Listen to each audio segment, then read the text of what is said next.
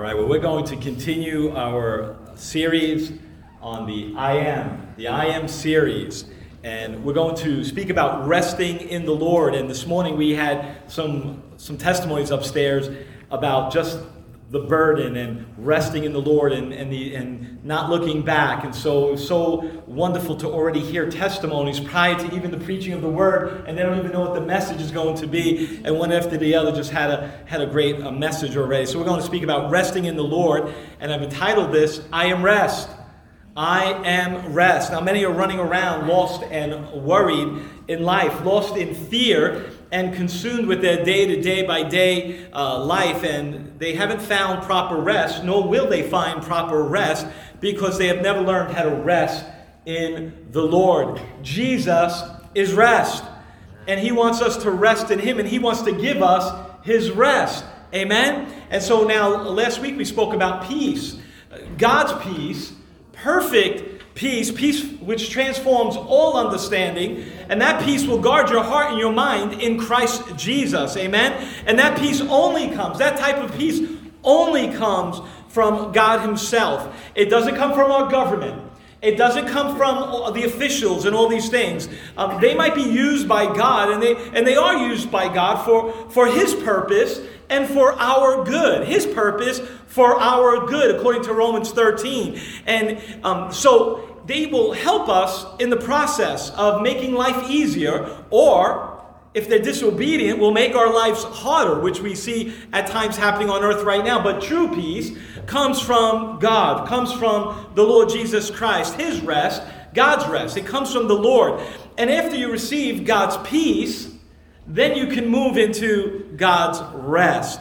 Amen? From His peace to His rest. And so people need to just stop running around and stop fighting God, folks. Stop fighting God, or fighting His will, fighting His purpose for your life, and turn towards Him in faith. Amen. And today is also going to be Communion Sunday, so hopefully that you got the little cups and ready for communion at the end of the service. We have them in the back when you first come in. And we are also going to give you an opportunity to receive the Lord Jesus Christ so that you can partake in communion with us as a family. And so you need to know that anyone who calls upon the name of the Lord Jesus Christ can be saved and shall be saved, right? But you have to receive Jesus while you're living on earth. You don't receive Him after you go on. You have to receive Him while you're on earth, breathing and alive. And so you want to turn towards Him in repentance, which means it's turning away from your sins. But you just speak to Him from your heart. And you can do that anytime, whether you're young or old, while you're breathing. And then you immediately enter His rest. I know some of us came in tired today, but I'm not talking about necessarily not staying up late and not getting the right sleep. That's not what we're talking about. We're talking about entering into His peace, entering into His rest, and that can happen immediately upon salvation. And so this morning we're going to continue to learn about the great I Am and learn how to enter into His rest. Now, I know some of you are tired, but I want you to stand up one more time at least today as we get into the Word of God, and we're going to be in Matthew chapter 11, verse 25. Chapter 11, verses 25 through 30. And listen, we don't have to stand up for every verse. So why do we do that? I believe we should stand up and honor God's words and just make that point. And we don't have to do that every time. I don't want to be legalistic. So this is not a legalistic thing. This is a traditional thing that we do in this church. And you're welcome to sit if you want to. But I do believe if you can stand up for this few moments, you should. And we'll just honor the Lord in this. And so at the time, Jesus said, I praise you, Father, Lord, in heaven and earth, because you have hidden these things from the wise and learned and revealed them to the little children. Yes, Father, this was your good pleasure. All things have been committed to me by my Father. No one knows the Son except the Father. No one knows the Father except the Son and those to whom the Son chooses to reveal Him. Come to me, underline that, come to me, all who are weary and burdened, weary and heavy laden, weary and burdened, I will give you rest. Take my yoke upon you and learn from me, for I am gentle and humble in heart, and you will find rest for your souls. For my yoke is easy and my burden is what? Light. My burden is light. Let's pray. Father God, we We just love you this morning, oh God. Oh, for your yoke is easy and your burden is light, oh God. If we can just really understand that today, oh God, that we work unto you, we serve you, oh God, but we enter into your rest as we do these things, as we serve you, as we love you, as we follow your ways, oh God. We actually enter into your rest, oh God, for your yoke is easy and your burden is light. Bless these words, mighty God. Bless everything that's said and done. In Jesus' name, amen and amen. You may be seated. Praise the name of the Lord. Hallelujah. So glad to see everybody here today. Oh, it's just exciting. I tell you, we can watch Zoom. Zoom.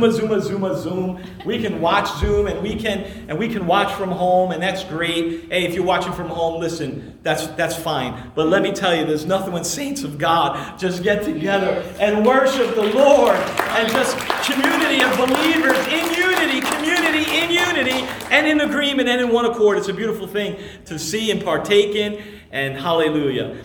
So now, in this previous scripture verse, or actually this chapter before, chapter 10 of Matthew, Jesus sends out his 12 disciples and gives them something to do. He gives them authority to drive out the evil spirits, to heal the sick, right? To heal every disease and to heal the sick. And he was sending them out as sheep among the wolves, and they were to preach the kingdom of God is near. And there's a warning here, right? There's a warning here. And the warning is that there's going to be pain and suffering. And you might say going to, I'm saying gonna. There's going to be pain and suffering there. That's just the way it is, right? So be on your guard. And there are people that are going to be upset with you. And that's what's just going to happen. They're going to be upset with you, right? They're going to hand you over to the council. They're going to hand you over to the officials. They're going to tattletale on you to government officials. We see that happening. These are the end times, folks. You need to understand that our walk with God comes with a cost. It's not without pain. It's not without suffering, right? And if you don't understand the cost, you don't understand that there's going to be suffering, you're going to get all caught up when it comes your way.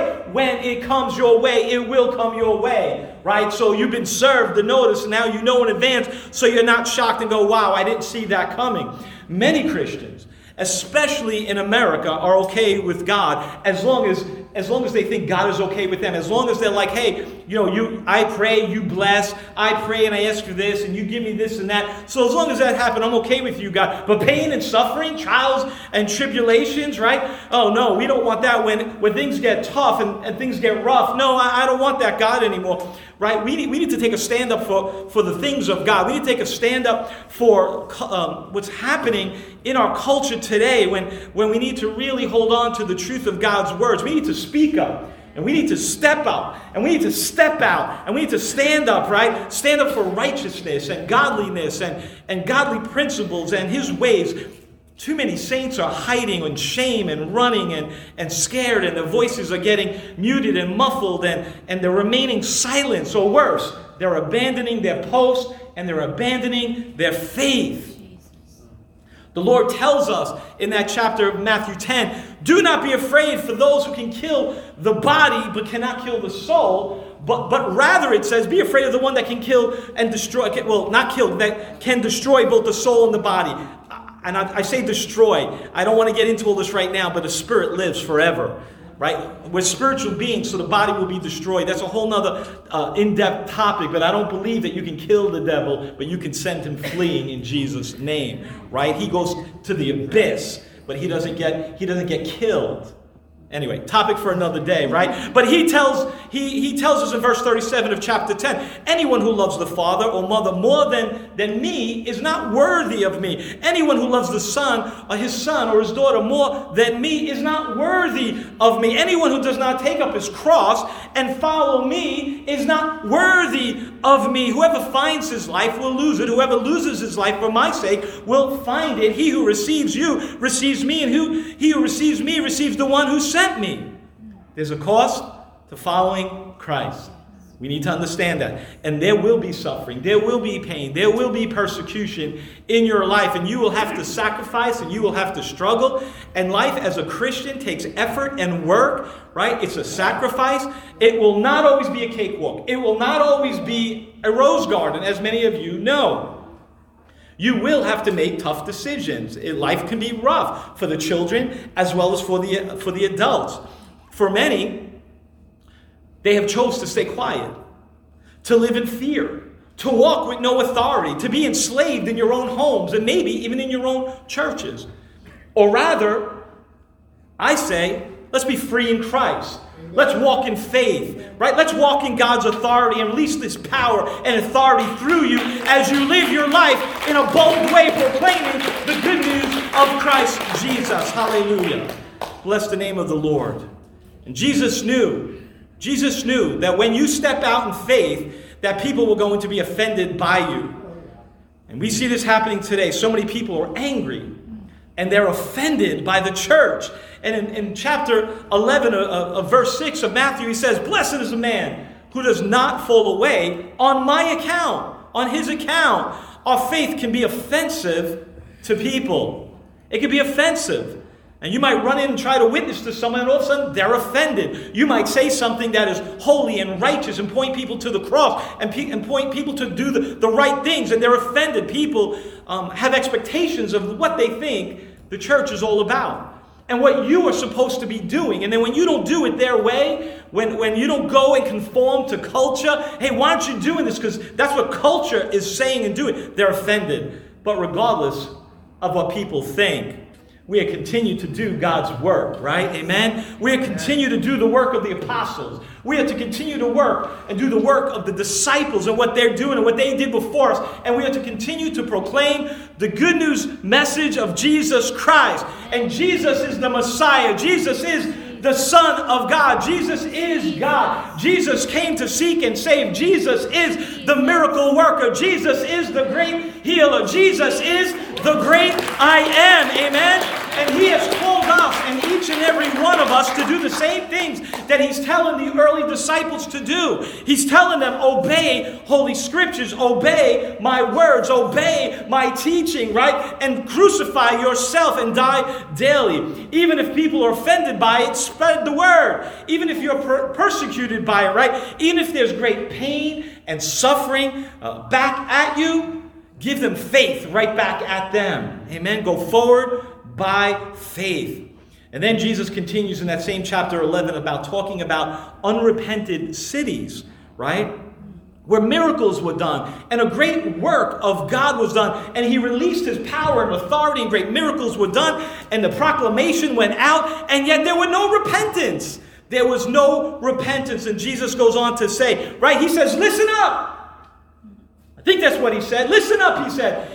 He who has ears, let him hear. Listen up. Listen up. To what I can compare this generation. They're like children sitting in the marketplace and calling out, we played the flute for you, but you did not dance. That's me doing my dance. That's about it, right? We sang a dirge. I'm Italian, right? I move out of my feet. No, let's not even go there. We sang a dirge, and you did not mourn. You see, people who are legalistic and critical, they're always going to find something to complain about. You didn't do it right. You didn't do it this way. And they just complain, and they miss Jesus, and they miss John in the cities, and they're going to continue to miss the gospel message of Christ if they're not careful. But we still need to go out. We still need to proclaim the good news of Christ. Don't let your voice be muffled or muzzled or masked or muted, even when things get tough, right? Even when it's tough, you got to go out there and you still got to be doing. Even when it's not popular, you need to speak. Even if you're masked, speak louder. Yes. The voice of Christ needs to go out louder. Yes. I'm telling you that it's mentally and physically draining and tiring and disappointing if you just focus on all the things that are happening around us in this land. If you don't understand the times, if you don't understand what you're living in, if you don't understand what we're against, you can be so drained emotionally, right? People are deceived and critical, and they're going astray, and they're abandoning the faith, even when great miracles are taking place, and great miracles are taking place, right? And people are still rebel, and they're going to reject God's words. There will be setbacks, church. There will be suffering, right? There will be pain and sacrifice. And if you're not careful, weariness will overtake you in the process of doing ministry. Don't get weary in the process. So many people have gotten weary in the process. They drop out. They leave. They quit. They abandon their post. They stop doing the things that they have been called to do by God. We need to be careful as well as people of God that we don't quit and get weary doing ministry work and give up. Now, some people weariness and tiredness is not their problem. Motivation is.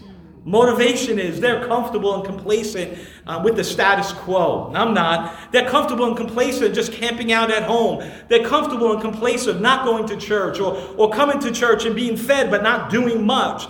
They're comfortable on the sidelines. They're comfortable in the grandstand just watching, Ray, hey, go, go, go. But they never get up and go, go, go themselves. But when it comes to working and doing and living and helping to grow the kingdom of God, they're not to be found. So weariness and tiredness is not really their concern at all. But for many, for those of us who have to pick up their slack, they become overworked. We become overworked. And kingdom building, if you're not careful, can become tiresome and weary. And so tiresome that, listen to this, 1,700 ministers every month leave and quit and give up. 1,700 ministers or clergy a month. 4,000 churches close every year. 50% of ministers quit after 5 years. Now, we have been here longer than 5 years, but officially, as the pastor, January is a 5 years. So let me tell you, we want to just break through that 5-year barrier, and we just want to keep going by faith in what the Lord has called us to do, and we're going to do it. And I'm just praising God in advance of even that mark, right? The main reason why so many people quit is weariness. They're tired, and leaders and have their vision from God, and they're being abandoned by the people, so they become overworked trying to put forth that calling that God laid on their heart. And so they become weary trying to overwork what they were trying to do, and then they move on, and then they get defeated, and then they quit, and then the cycle starts all over again, and a new pastor comes in, a new vision, and this stuff just happens all over again. You're like, where are the people? Where are the help? Where are those called by God? We are all ministers called. We all have different responsibilities. So wake up, get out, and go do something for the kingdom of God. Whatever it might look like, just go ahead and do it. Right? You all have talents and gifts and abilities, and they are to be used for the kingdom of God, for His glory and for His honor. Amen. Hallelujah. Praise God. Listen, people are tired and defeated, right? And so there's so much more to the survey that took place, but I think you get the point. But there's also so much happening just in life in general, right? And it can be hard.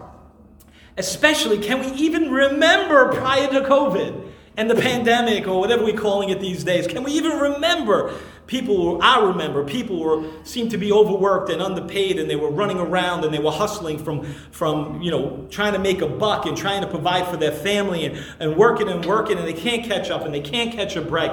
And others are running from place to place and from event to event, from sports to sports, right? People were just overwhelmed with life. And now it doesn't stop. Now we're overwhelmed with a virus. Now we're overwhelmed with this election year, right? Overwhelmed with the future. Overwhelmed, will I have a job? Do I still have a job? Do I have a job to go back to? Where am I going to live in the future, right? We were pastors last night, and they were like, people just picked up and left. Not just left here, they left the state. They're just gone. And we're like, hey, we were talking about this 3 years from now, but we just decided to do it now. Now's the right time. People are just making fast life decisions in the middle of crazy times. And usually it's not the best time to make a life decision unless your life is turning to the Lord Jesus Christ. Then that's always the right time. Plug for Jesus. Amen. Hallelujah. Amen. All right. So people are weary and people are afraid. And you would think that with a shutdown, you would think with the country closing down and all your idols falling, you would be rejuvenated and awakened and refreshed, ready, let's go, let's go mix it up. But the truth is, people are still mentally, emotionally, physically tired. And they're weary and they're afraid. Fear is draining. Uncertainty is alarming. Anger and hatred and negative thinking doesn't really help you physically, emotionally, or spiritually, right? And people are tired and weary. So what can they do? And where can they go? Well, in the natural realm, go get some sleep. Go get some rest. There you go. That was free, right? But let me tell you, too much rest and too much sleep, too much slumber, right, is going to cause you a whole bunch of other pains and sufferings and concerns, right? Some say, go out and vote, right? This is an election year. Go out and vote. Make your vote count. Yes. Make your vote count. It's a privilege and a responsibility to be a citizen of this country. Go out and vote. But pause and think about what you're voting for this year. For me, it's not so much about who, but about what? And personally, I see how quickly our First Amendment and freedom of speech and religious liberties can be changed and manipulated just like that, just in a few months. I see how fast churches can be closed and be considered non-essential by many officials. And regardless if you like President Trump or not, he has called us essential. He has stood up and said the church is essential. He has called us essential. He has called you essential, right? And churches across America, essential, right? And he has brought leaders to the table, faith-based, God-fearing, who are pro-church leaders. And something has to be said about that, right? So I haven't seen that politically for years. People say, in Jesus' name, amen. Praise be to God. I think we can give him a little praise offering just because the word of God has gone out. Praise the name of the Lord. Now listen, I get that there's politics and there's optics in politics. I get that, right? But it was so refreshing to see Jesus and God be elevated in prayer, in the pledge, and in purpose. You can write that down. That's another free one for you. I'm telling you. Woo! Listen, how fast our Constitution and our Bill of Rights and these things can change and be challenged when the wrong people are in power. It's alarming. And I can go on. And while I do believe we should vote, right? I think it's the duty of every American to go vote. But this year I'm not voting for a person as much or a political agenda as much as I am voting for the protection of these rights and that I just mentioned and the protection of the church, right? I love America. How about you? Can we applaud America? Listen, this is one of the greatest countries in the world. It's one of the great countries in the world. We have liberty. We have freedom, right? Now listen, I'm just telling you, I just see danger of what's happening. Police departments closing, anarchy and autonomous zones in this country. It's alarming. And it's dangerous. It needs to stop. It needs to stop. And I know that we know this. But that's not the America that I know. That's not the America I want to know. That's not the America that I want to grow up or have my kids grow up seeing. I don't want chaos and lawlessness and looting. Now, justice needs to be served, but lawlessness and hatred does not need to be served. That is not the answer. And our faith and truth in God's words are being challenged like never before. So we better wake up, America, and wake up, saints of God. Don't slumber any longer. This is an election year that's going to really be significant. Understand the sign of the times that you're living in. Silence, conformity, and going along with culture is not the answer. Political narratives are not the answer. And the truth is, and we should vote. I said that again. We should also know that our true rest, our true peace, we don't look to politics. We don't look to people. We don't look to the position or the power. Those things are limited. Man will always corrupt that power when he or she is in power, following their own ways and their own methods. But true rest and true peace comes from the one true God, Jesus Christ, the Messiah. Amen. So it's important to know God and find peace and rest.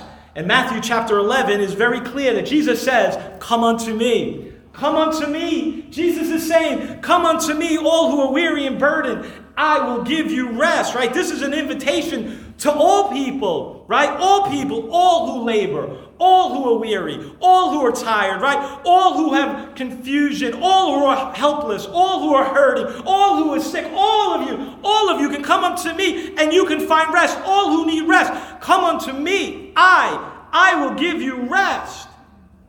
And very often it's our restlessness because of our godlessness. People are running around alone, doing their own things, and turning their back on God. And God isn't pleased with this. Nor does he want us to be alone or weary. He says, come unto me. Come unto me, all who are weary, all who are burdened, right? All who are heavy laden. Come unto me and I will give you rest.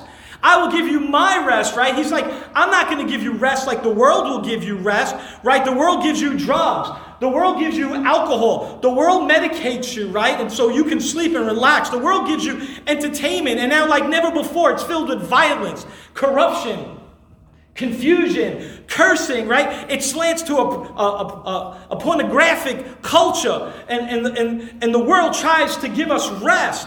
But absence from Jesus, you will not find real rest. And people are running to the world and the world's methods and ways to find rest and relaxation, but they cannot find it, because true rest comes from Jesus. It is different. Coming from Him, it's different. And let me tell you, His rest comes after salvation, not before it. Amen.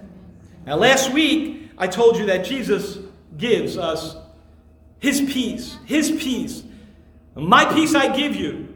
And once you got His peace and understand His peace and understand that He is with you and He is for you and He has a good plan for you and a good plan for your future, you start to trust Him and you start walking towards Him and you start relying on Him more, and then you start resting in Him. You see the process? I will give you rest.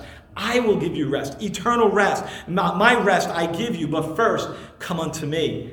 Come unto me, right? So where do you go to find rest? You go to Jesus. Come unto me, and you don't know what to do to find rest. So Jesus says, take my yoke upon you. Take my yoke upon you. So what's a yoke? It's typically a wooden frame that joins two animals together. It would also be fitted for that animal so it fits right? It's made on purpose, with purpose, to fit right on that particular animal. Join the animal together, usually for pulling a heavy load. Now, this word yoke in the Greek is a zugos, and it means join together, couple together, come together. So when you're yoked, you come together. You are in sync. You're on the same page and the same pace and going in the same direction and same speed. And when yoked, if one kind of speeds up or one tries to slow down, it can throw the other one off and make them maybe out of balance or out of sync. And they could actually stumble and actually get hurt in the process. And you could hurt and harm an animal if they're wrongly yoked. Now, Deuteronomy, you want to write this scripture down. Deuteronomy 22, verse 10 says, do not plow with an ox and a donkey yoked together. And what is that? And why is that? They're different sizes, they're different shapes, they're different species, different strength capacities. And so when you mix that together, it could harm the weaker animal if they don't work together. And so we are to be joined properly together, working together, in community, in unity, together, working together. Combined strength will also pull a much greater load when we do it together. And so that old adage is we're better together, or we can do more together than alone. It's just so true, right? Our results are greatly increased, and the overload and the load that we have on us is actually lightened in many ways when we are unified and we are yoked together, moving together, working together. So while we are to be yoked together, unified in an agreement, the Bible clearly teaches us not to be unequally yoked. 2 Corinthians chapter 6, 14 through 16 says, do not be yoked together with unbelievers. For what does righteousness and wickedness have in common? What does fellowship with the light and have to do with darkness? What is harmony between Christ and Belial? What does a believer have in common with an unbeliever? What agreement is there between the temple of God and idols? For we are the temple of the living God. Now, some people are unequally yoked. They are yoked with the wrong person. They are yoked with the wrong things. They are yoked with the wrong purpose. They are yoked with the wrong agenda and yoked with the wrong politics. They're yoked with the wrong things. We are not to be yoked with unbelievers. And by the way, this word Belial means more than just the devil. It refers to this idea of wickedness and worthlessness. And it appears to be a spirit or the idea or personification of evil being worked out through people. So what does Christ or Christianity have to do with works of evil? And don't be yoked with evil. Don't be yoked with the world. Don't be yoked with the unbeliever. Don't be yoked to someone else's wife or husband either. And this idea of besties, best friends, if they're not your spouse, if she's not your wife or he's not your husband, you shouldn't be best friends. This is the work of Belial. It's wrong and it's evil in its relationships. And so we are not to be unequally yoked with unbelievers. Now, once married, right? Even to an unbeliever, once married, you're not to divorce and just leave because of this. So don't go say, Pastor said we're unbelievers, we're not supposed to be yoked, and all of a sudden break up all these marriages and relationships, right? Scripture speaks to that as well, and that's a message for another day as well. And now you need to decide how you're going to go forward with your understanding of Scripture and what it means to be unequally yoked, and it's has some personal elements to it as well. For sure, it deals with husbands and wives, and prior to getting married, don't be unequally yoked. It also has some suggestion here about business partners, about being unequally yoked. And for example, I had a best friend and business partner for years, and while we never did anything wrong or illegal, or I'm not telling, no, I'm only kidding, no, we did. There's something, no, I am kidding. I know Gambino, people right away think I'm doing something illegal, all right? I am not. You can check the books, everything's up and up, all right? Hey. Yeah, there's something about missing the relationship that was happening. It was just something that went awry, and I just felt like it was time for many reasons to just get out of that business agreement. And when we sold the business, I'm going to tell you, it was freeing. There was a release in my spirit, right? And now today it's very hard to find a company and work where they're pure and holy and good and honest, and a lot of them have allowed just trash to enter into their stuff. But see, that's more of an employee. You're just getting a paycheck. You're not necessarily yoked to all of their stuff. But it comes down to conscious sake on that. For example, I worked many years ago for a boss who I believe wanted me to do wrong. Even illegal activities. I made it very clear on the onset, I will not lie and cheat for you or for this company, right? And so I eventually left that job because of conflict. I didn't leave because of law. I didn't leave because of legalism, right? I left because I thought I was going to eventually be jammed up, and I thought that the influence there was just too strong. And so I quit, and I asked God to help me, and I trusted Him, and He found me a job, and I worked there for the next 27 years. All right, so I do believe that God will honor faithfulness and honoring Him, right? But you need to decide for yourself, and I would just say ask God for wisdom and discernment and direction, and do things in His timing. That sometimes don't just quit.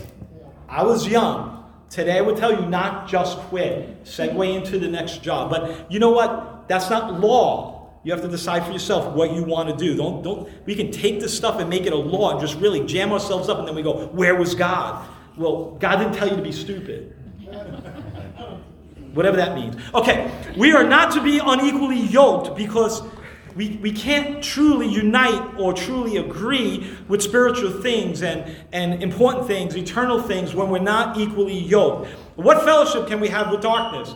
What light with darkness? What harmony is there between Christ and Belial? What does a believer have in common with the unbeliever? When you're unequally yoked, you will feel the burden of that wrong yoke, right? And you will not have the proper rest that God wants you to have. Now, in many ways, the Pharisees placed burdens on people as well, and those burdens were heavy, and they oppressed the people, and they put them in bondage, right? Religious legalism does that today. Religious legalism does that, and it's running rampant in this country as well. And Christians have placed or almost added more laws, right? Laws to Scripture than really even belongs there. And people have divided over issues and stopped fellowshipping over legalism and law and don't do this or do that, right? Don't do this, and if you don't do this, there's no respect and no love, and therefore we'll pull our fellowship and we'll pull our gifts and abilities away from you. If you don't do what I ask you to do, and then you're not acting in loving way, and you don't care for the least of these, right? And the list goes on and on, that Christians are putting other Christians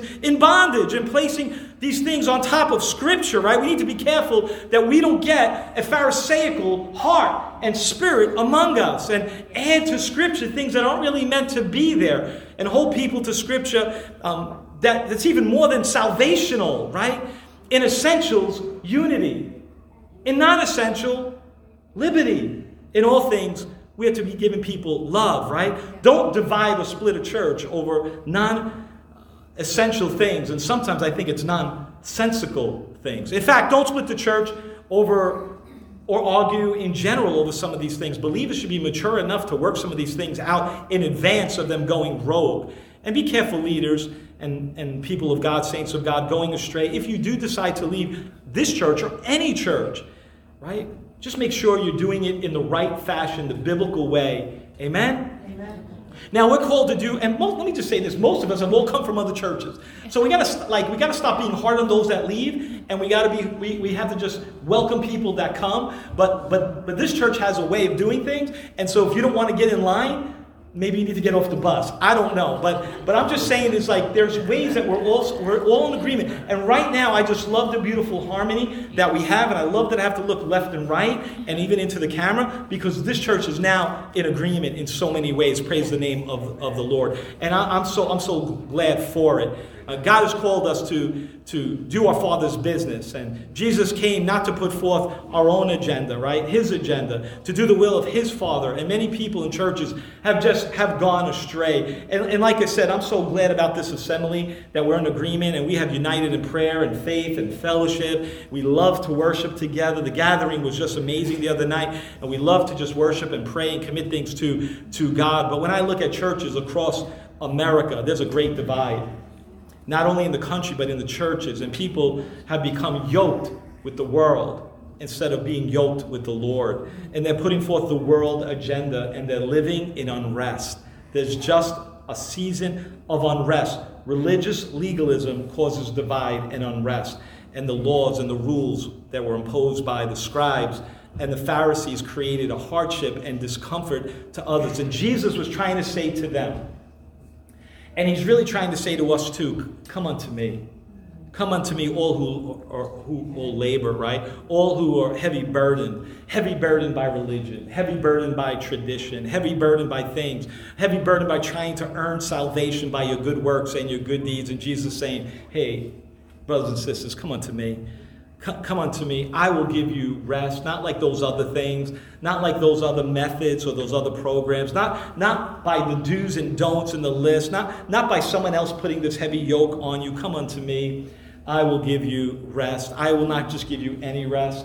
I'm going to give you my rest. I'm going to give you my peace, my way, right? I'm going to do it my way. And so many people want to do things their way, right? We sing songs about it, doing it their way. And over again, the Bible gives instructions on how to live and how to do it His way. And some people say, hey, those are just a bunch of rules and controls. And I say, no, it's not. It's a guide. And it's wise instructions, a manual to life and righteous living. The Holy Scriptures is an instruction manual from God. It's God's words to us. We ought to read it and take the dust off of it now and then. So many people try to build something without following the manual, following the instructions. And they think, well, I'll just figure it out on my own. Listen, I'm guilty of doing that at times too. And all of a sudden she's like, why do you have extra parts? I don't know. I don't know where I got the extra parts from. The thing still seems to be working. I don't know. And we don't want to follow the instructions, right? We rush ahead and we realize when you do that, you miss some steps and you're like, wait, I missed some steps here, right? And all of a sudden, like, you did it your own way and you followed your own method. And you're supposed to be using a screwdriver and you're using this heavy-duty, like, drill and you, like, rip through the wall and you're like, wait, it didn't work. It's a drill. No, it was supposed to be a light screwdriver with a light twist. I'm not talking from experience here. I'm just saying, read the manual, right? And then you get frustrated and you get tired and things are busted and you're like, I'm tired. I just need a nap. I need to go to bed, right? And things are just not working out right. Our hardship, our heartaches, our burdens. Church, so often it's self-inflicted. We blame the devil for everything, but it's self-inflicted so many times. We did it our way, and then hardship came our way. And then we have governments placing hardship on us, and religion and tradition, right? And people putting burdens on us, and it's unrest. We have unrest, but Jesus says, my yoke is easy and my burden is light. Take my yoke upon you. Take it upon you. He's saying, let me hold the wheel, right? Let me take the reins. Let me guide you on purpose with my purpose. Listen, let my plans be your plans for your life, but I'm going to work them out through you. So you have a job or you don't have a job or whatever you're doing, work the plans out. God is going to work those plans out through you. But you must join with Him and work together. Take my yoke upon you, right? We are told to be totally devoted and dedicated to the things of God. We are to be fully submitted to the things of God, and when you take on His yoke and you follow His ways and you walk with Him side by side and you do life with Jesus and you're doing it His way, life will look different. Why? Because God is leading now. Jesus is leading now. The Holy Spirit's leading you now. It has to look different, right? Because you're allowing Him to guide you now. Now remember, being yoked to God doesn't mean no work. And it doesn't mean no burden. You have to understand that too. There's still work to be done. My yoke is easy. My burden is light. So there's still hard work. Demanding work. It requires attention and discipline. And you need to be responsible, good stewards with whatever God places in your hands. But the work, whatever work He's called you to do, wherever it is, inside the church, outside the church, at your job, in the community, in the marketplace, His yoke, though, is light. His burden is easy. When you take on other people's roles and responsibilities that you ought not to do, when you're not walking with Him, and that yoke gets tighter around you, it becomes more like a noose instead of a yoke.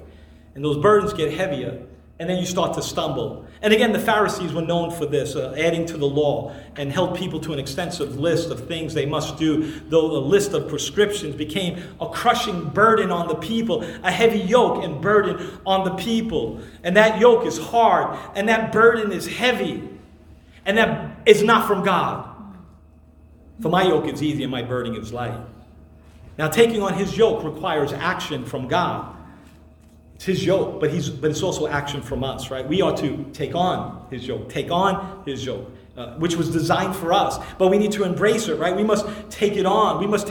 We go to Him by faith. We walk with Him by faith, right? We take on His yoke. His yoke is not forced on us. We take it on. He doesn't demand it on us. He allows it to go on us. He designed it to go on. He crafted it for us, but we must take it on. He's called us to Him, right? But you can still refuse Him. You can still reject Him. You do not need to receive Jesus Christ, but it will be for your benefit. It will be for your good. It will be what's best for you, walking the life that He's called you. But you have a right to reject Him. Philippians 3, chapter 3, verses 10 through 12. I want to know Christ. Just stop there. Highlight that. I want to know Christ. You desire to know Christ and the power of His resurrection and the fellowship of sharing in His suffering, becoming like Him unto death, and so somehow to obtain the resurrection from the dead. Not that I've already obtained it, all of this, or have already made perfect, but I press on His work, press on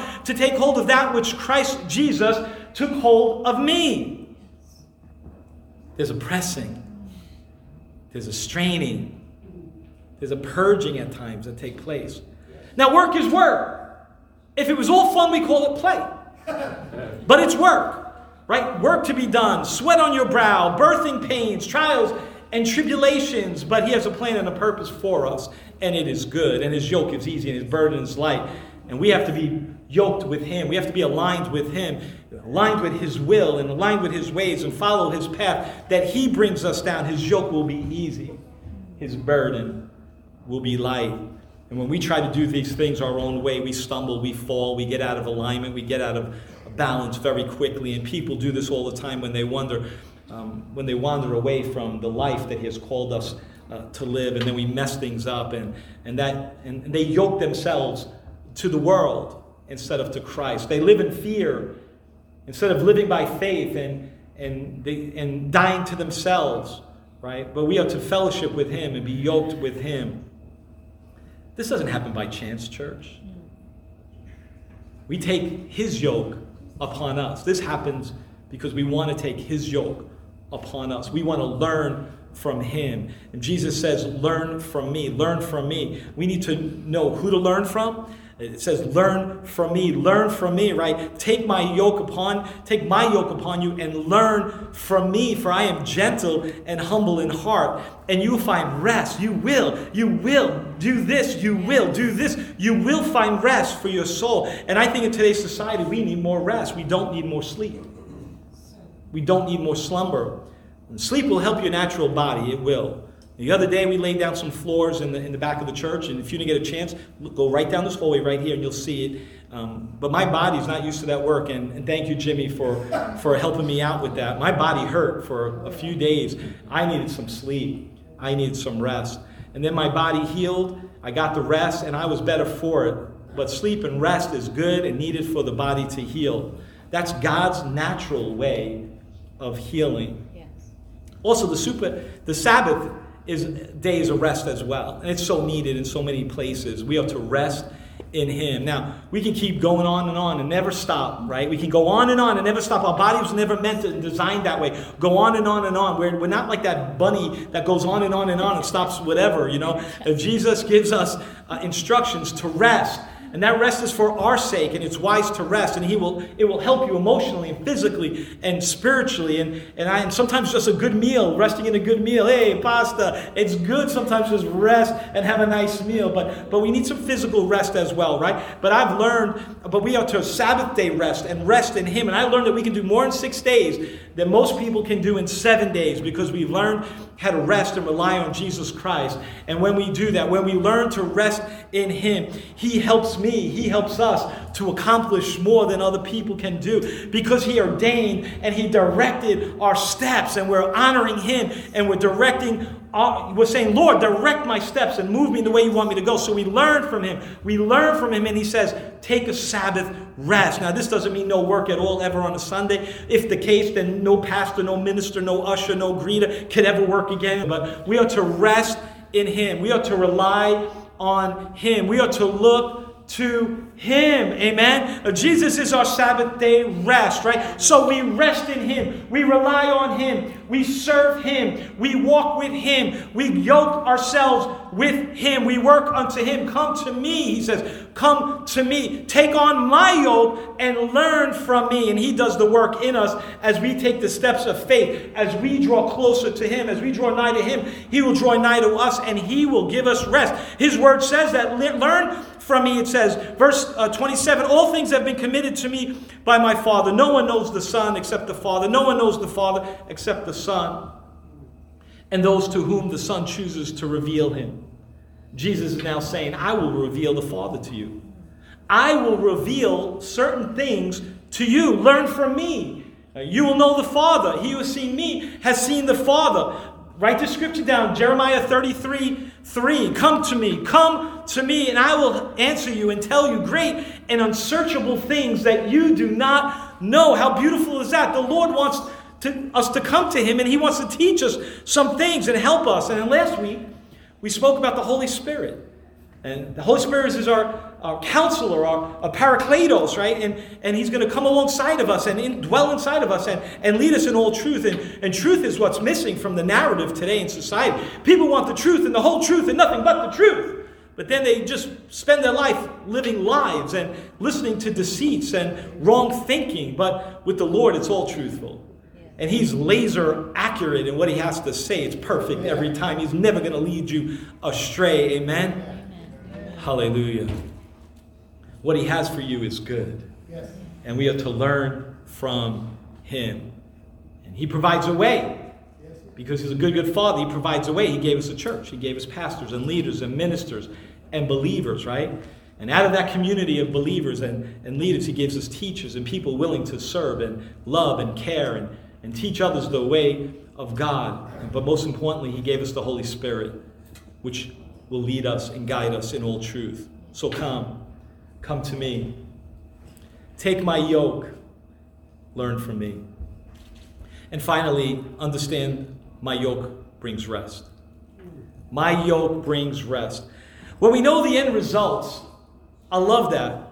I love knowing the end results before we get there, before we start. I think that's awesome. I like to know where I'm going. I like to know where the road ends more than all the details along the way. My wife knows I like to know where we're going, but I don't need every little detail, except when I'm driving and I'm like, that exit? No, she's a great navigator with me, right? But I like to know the end, and sometimes before we start, right? When you have an end in mind, it helps to shape your destiny or your journey, right? How do you know where you're going? How do you know where you're going to stay? I like to know the final destination in mind, right? Because now you have something to work for. Hey, is there going to be a pool there, right? Does the hotel have a pool? Then you're like, oh, I'll bring my bathing suit, right? If you don't have your bathing suit, I don't know what you might do. Well, right? Is it going to snow? Is it going to rain? Is it going to be hot? I know you're laughing back there. It's pretty funny, right? So you didn't know you could get some comedian stuff when you come to church. So listen, we ought to be able to just have joy in the Lord. It's real.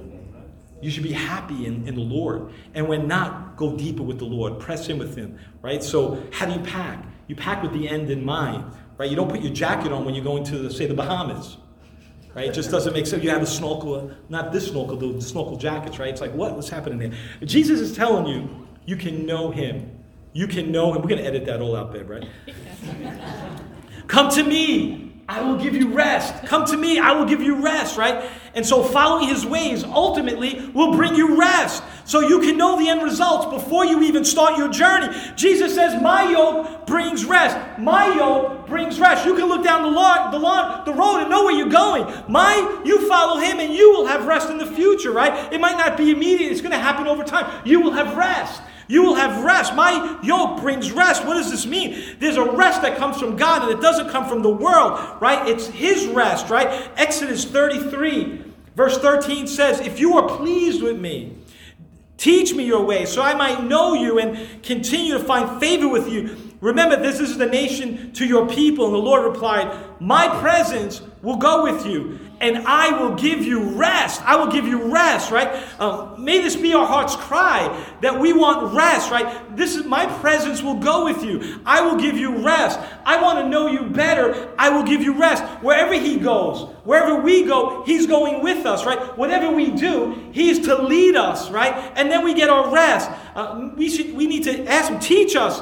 Teach us your ways, O Lord. I want to learn from you, O God. I want to know you, O God. I want to have a deeper relationship with you, O God, so that I will have rest. Right? So the burdens will be lightened and I will have rest. Come unto me, all who are weary and heavy laden and burdened, and I will give you rest. Take my yoke upon you and learn from me, for I am gentle and humble in heart, and you will find your rest for your soul. For my yoke is easy and my burden is life. Father God, I just pray for this word that was given today, oh God. And as we segue now into communion, oh God, I pray that you will just touch hearts and that you will just touch souls, oh God. That you will open up our hearts and minds so we can continue to receive from you in Jesus' name. Amen. And so we're going to now move into communion. And I want you to know that many people believe in God. And that He's real, and that He exists, and He can do all things. But they don't yield to Him. They don't yield to Him, right? And they want the same rights that believers have. But they don't want to become His child. And over again, you'll hear me say that not every promise in this good book is for you if you're not a child of Christ. While all the promises are true, and what He says will happen, But if you're not His child, if He's not Lord of your life, then you don't get to hold on to every one of the promises, right? If you want rest, it's going to start with His peace first. But you're going to need salvation, because peace doesn't come if you don't make your life right with Him. Jesus says, come unto me. And so before we receive communion, remember the cross. Remember the sacrifices that Jesus made at the cross. And we need to start examining our hearts right now. And those who already know Jesus as their Lord and Savior, I say to you, examine your hearts. You pray for the Lord, you pray to the Lord, and you ask Him, forgive me of my sins. You examine your hearts. You ask Him for the peace that transcends all understandings. You ask Him for rest, His rest. And right now I would ask you to pray for those who don't know His rest and have never received His peace nor His rest. For those who are weary, those who are sick, struggling, fearful, going astray in life, you need to turn it all over to God. He'll give you rest. And now for those who are committed, not committed, have never committed their life to the Lord Jesus Christ. Or maybe it's been so long that proclamation is so far away that you don't even remember it. You're like, I don't even know if I'm saved. Or you just never even had that intimate moment with God where you can say you're saved. Speak to him from your heart. Speak to him from your heart. Invite him into your heart and just say, Lord, I'm a sinner. I don't have the peace that this pastor's talking about. I don't have the rest, that I'm living in fear. I know I'm a sinner. I know I missed the mark. I know I made mistakes in my life. I know I violated things. Lord, forgive me of my sins. I recognize you as God. Jesus is God. Rose, crucified and rose on the third day. And by his stripes we can be healed. And by his stripes we can find salvation. And anyone who reaches out and calls on the name of Jesus can be saved. And if you did that today, you are saved. And now you can start your forever life with him. Would you stand with me as we have communion together as a family of God? And if you now have received Jesus as a Savior, you can partake in this family. It's nothing to do with membership. It has to do with salvation and sonship. Amen? And so we've examined our hearts and looked deep inside ourselves, and we repented for our sins. And now as a community, in unity, as a family, in agreement, I'm going to bless this bread and read this one portion of Scripture, and then we'll take it together. Father God, I just pray for this bread, oh God. Symbolic of your body that went to the cross. Bruised, beat up, broken for us. You took on the shame and pain of a cross because you loved us so much, oh God. We remember you, oh God. We remember what you've done. We remember the cross. We remember the grave. We remember, Lord, 3 days later you arose and you are now seated at the right hand of Father God, making intercession on our behalf, Lord, speaking to God on our behalf, oh God, rooting for us and voting for us and wanting us to carry on and go forward by faith. Remember what you've done. Bless this bread in Jesus' name. And when he's given thanks, he broke it. He said, take, eat. This is my body broken for you. Do this remembrance of me. Let's do this together as a family.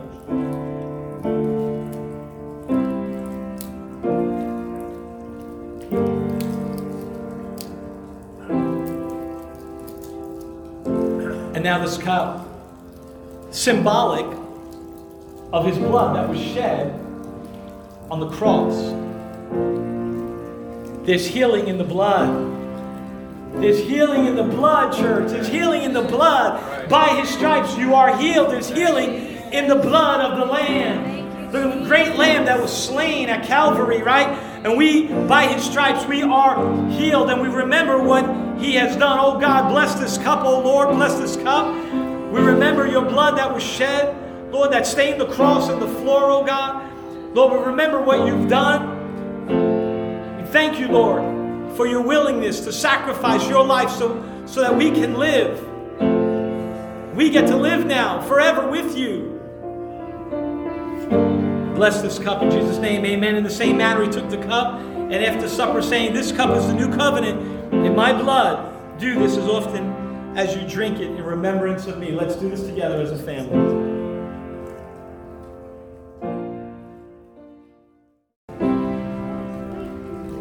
Thank you for the cross, Lord. These altars are open. You can walk over here. Thank you for the price you paid, bearing all my sin and shame.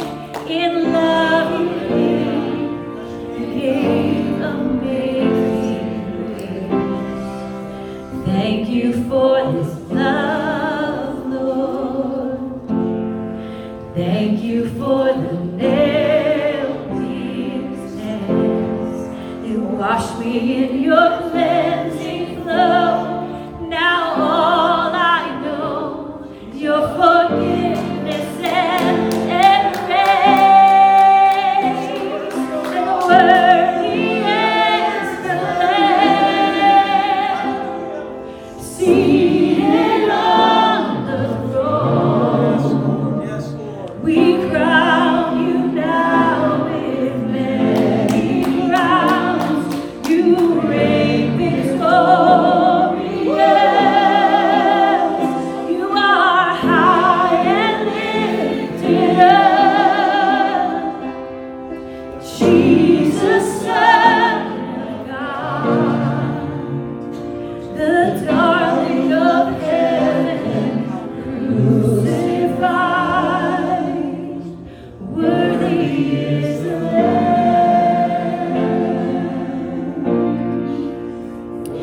Thank you for the cross, Lord. Thank you for the price you paid, bearing all my sin and shame. In love you came and gave amazing grace. Thank you for this love, Lord. Thank you for the nail-pierced hands. Wash me in your cleansing flow. Now all I know is your forgiveness and grace. And worthy is the Lamb seated on the throne. We crown you now with many crowns. You reign victorious. You are high and lifted up. Jesus, Son of God, the darling of heaven, crucified. Worthy is the Lamb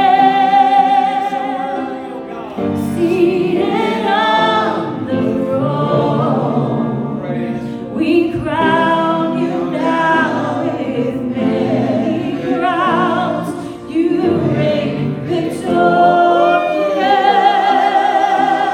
You are high and lifted up. Jesus, Son of God, the darling of heaven, crucified. Worthy is the Lamb. Worthy is the Lamb. Worthy is the Lamb. Worthy is the Lamb.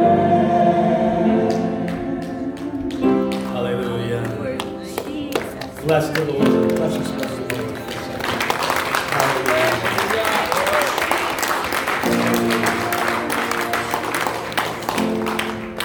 So before I close in prayer, let's remember the Uri family. Janet's dad, Vernon, passed away this week, and so it's very hard and dear to her, obviously. So let's remember her family as we pray and we close, and some of the family members here now too. All right, praise the name of the Lord. Amen. Father God, we just thank you, Lord, for what you're doing here at Crossroads, Lord. Lord, I pray that everyone that's here or watching from home has been touched by heaven. That your word has gone out, that your worship has gone up, and that lives will be touched and transformed by the power of God. Bless your people coming and going. Bless them this week, oh God. Put your hands of protection around them and provide for their needs. In Jesus' name, amen. Have a blessed week. Amen.